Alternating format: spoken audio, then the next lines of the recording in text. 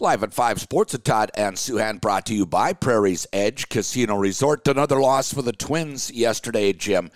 And something that's a little troubling. I mean, Christian Vazquez was brought in because of his defensive abilities and his bat, and I'd be happy to see either one at this point. He's really been struggling, both catching and hitting the ball. He has. He has been a disappointment so far. You can tell he's pressing. That throw he made to third base was ridiculous. Had no chance of succeeding, and he threw it in a place.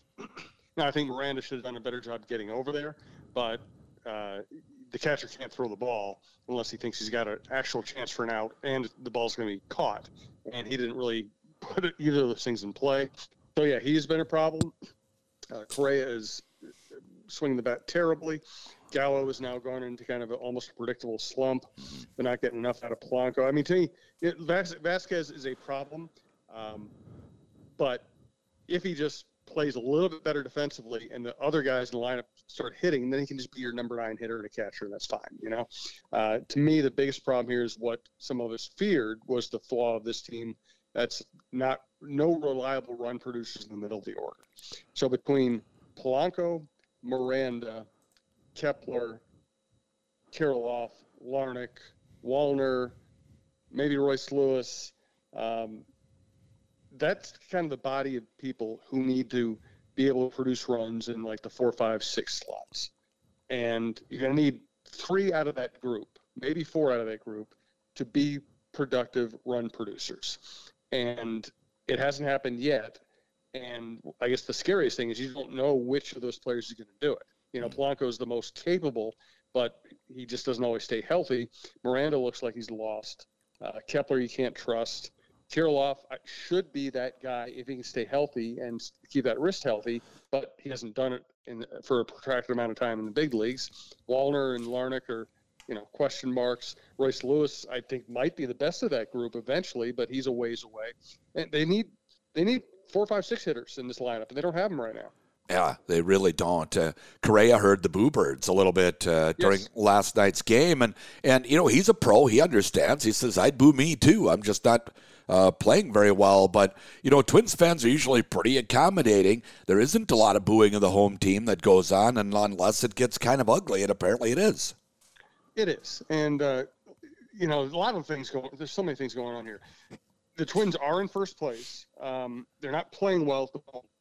The Padres, maybe the most entertaining team in the big leagues in town. Weather was okay, and 16,000 in the ballpark. That's a little scary. Yeah. And it just, to me, it speaks to Twins fans. To me, are the most fickle fans in Minnesota. It's maybe some of the most fickle fans in sports. They almost look for reasons not to go to the ballpark. And then when you confirm their bias by not hitting, by not producing runs, by not hitting in the clutch, it gets really easy for them to stay away.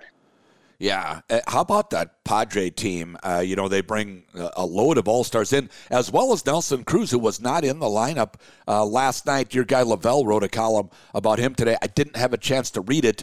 Was he saying maybe that the Twins should try and pursue bringing Nelson Cruz back, or they just need a guy like him? No, they need a guy like him. Yeah. And it's funny because on our podcast, Roy Smalley and I said before the Twins signed Nelson Cruz, we had a podcast saying they need to sign Nelson Cruz and then sign him the next day. And then when Nelson Cruz left, the point that Roy has been making for years, since 2020 basically, is, okay, yeah, Nelson Cruz isn't Nelson Cruz anymore, but they need a Nelson Cruz. They don't have one on the roster. Until they have somebody on that roster, it's hard to believe the lineup's going to be consistent in any way. Where does that come from? Who is it? Is that guy on the roster right now, somebody who could develop into a Nelson Cruz type of guy? That's the thing. There are a lot of people who could. There's nobody who's a sure thing. Yeah. Again, if Polanco stayed healthy and hit the way he's capable of hitting, then he can be something. He probably takes the best at bats on the team. Polanco could be that guy, but boy, he just hasn't given you more than 2 good months in a row, either because of injuries or slumps in his career. Yeah. Then Kirilloff has the right. Kirilloff could be that guy. Takes good at bats, draws walks, has power. But he hasn't done it. Once again, he hasn't done it. Larnach could be something like that guy, but I don't know anybody who really fully trusts him. Kepler you can't trust. Miranda's in a terrible stretch right now, taking terrible at-bats. And that's what I said. Maybe it's Royce Lewis. And it's hard to put that much on a young guy who's coming off major knee surgery. But Royce Lewis, when he came up last year, he just didn't show any fear. He stepped right in and he was ready to rake. Yep. And they also need a more balanced lineup. Royce Lewis, maybe in 2-3 weeks, Royce Lewis replaces Jose Miranda and gives them what they need. Wow, 2 to 3 weeks. I was just going to ask you for a timetable. Is that a realistic one that he might be ready to play that soon? I don't know. It's hard to put a timetable on it. But let me put it this way: he's a mature guy. He's already succeeded in the big leagues. He's got a great attitude. He's not going to be intimidated. So if he starts hitting the right way in the minors, I just don't think there would be a roadblock to bringing him up. I know he was here well before you were maybe even a sports columnist at all or a beat writer or anything. It was Joe Kapp. I was going to bring him up, and he passed away and had been suffering from Alzheimer's. And I believe that he is donating his brain to science to study for CTE. He suffered quite a bit, I guess, with Alzheimer's toward the end of his days. And, he played back in the day when, quarterbacks were getting, cheap shotted and taking some real hits and so forth. But really an interesting character in Vikings history. Yes, I spent some time with him before the Super Bowl when it was played here. A friend of mine kind of hooked me up, wanted me to have a sit down with Joe, so I went to his hotel room. We sat and talked, and he was great at telling stories. You could also tell he was struggling with Alzheimer's, and he was probably one of the last quarterbacks in the NFL to play quarterback like he was a fullback. Yeah. He was a blood and guts, tough guy, inspirational guy, would run over a linebacker, do whatever it took to win the game. And he did take a lot of head-to-head hits, and it did affect him. And I hope that his donation can help in that area. Also, just an irascible, tough dude. There's a famous video of him at a CFL old-timer luncheon. He basically started beating up a guy who was taunting him. He was a rough, funny character. Yeah, it was, what the heck it was the guy's name? I can't quite remember, but they were, Joe brought up some flowers and was going to, Angelo Mosca, I just looked it up here quick. Yep. And they were old rivals, and Mosca, he wasn't having any of it. So he swats the flowers away, and they throw hands at one another, and Kapp won that little bout. But that's kind of, who Joe Kapp was, man. He was ready for a fight. Yeah, Royce actually told me that his first game he ever took his son to, first Viking game, Joe Kapp played in. And he also reminded me that Bud Grant went with Gary Quazzo at the beginning of one of their Kapp's better years because he's more of a refined passer. And, Quazzo just couldn't do it. They bring Joe Kapp in, and I think that was the year he took him to a Super Bowl. Yeah. The Nuggets looked like the best team remaining in the playoffs last night. They kind of took Phoenix apart, and the Joker is just he sees everything. There isn't anything he doesn't see in advance on the floor. And Embiid had a great year and won the MVP award. Jokic is the most valuable player in the NBA. Yeah, he dominates. Nobody in basketball. Now that LeBron isn't quite in his prime anymore, nobody controls a basketball game the way Jokic does.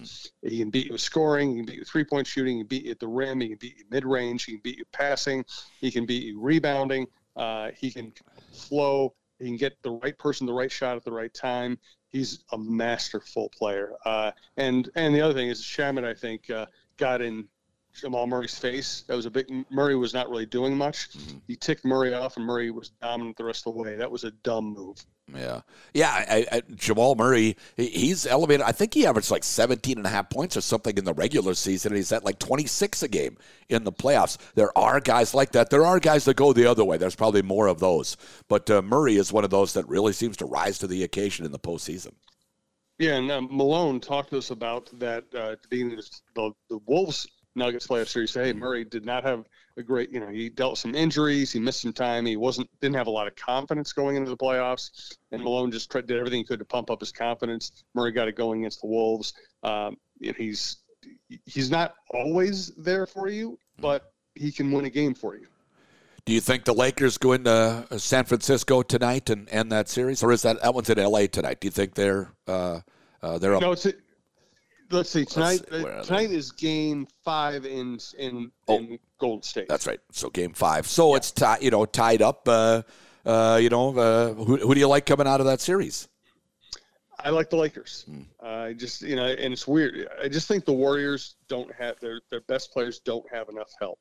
They absolutely have to have Curry go crazy every night, or they just don't have enough.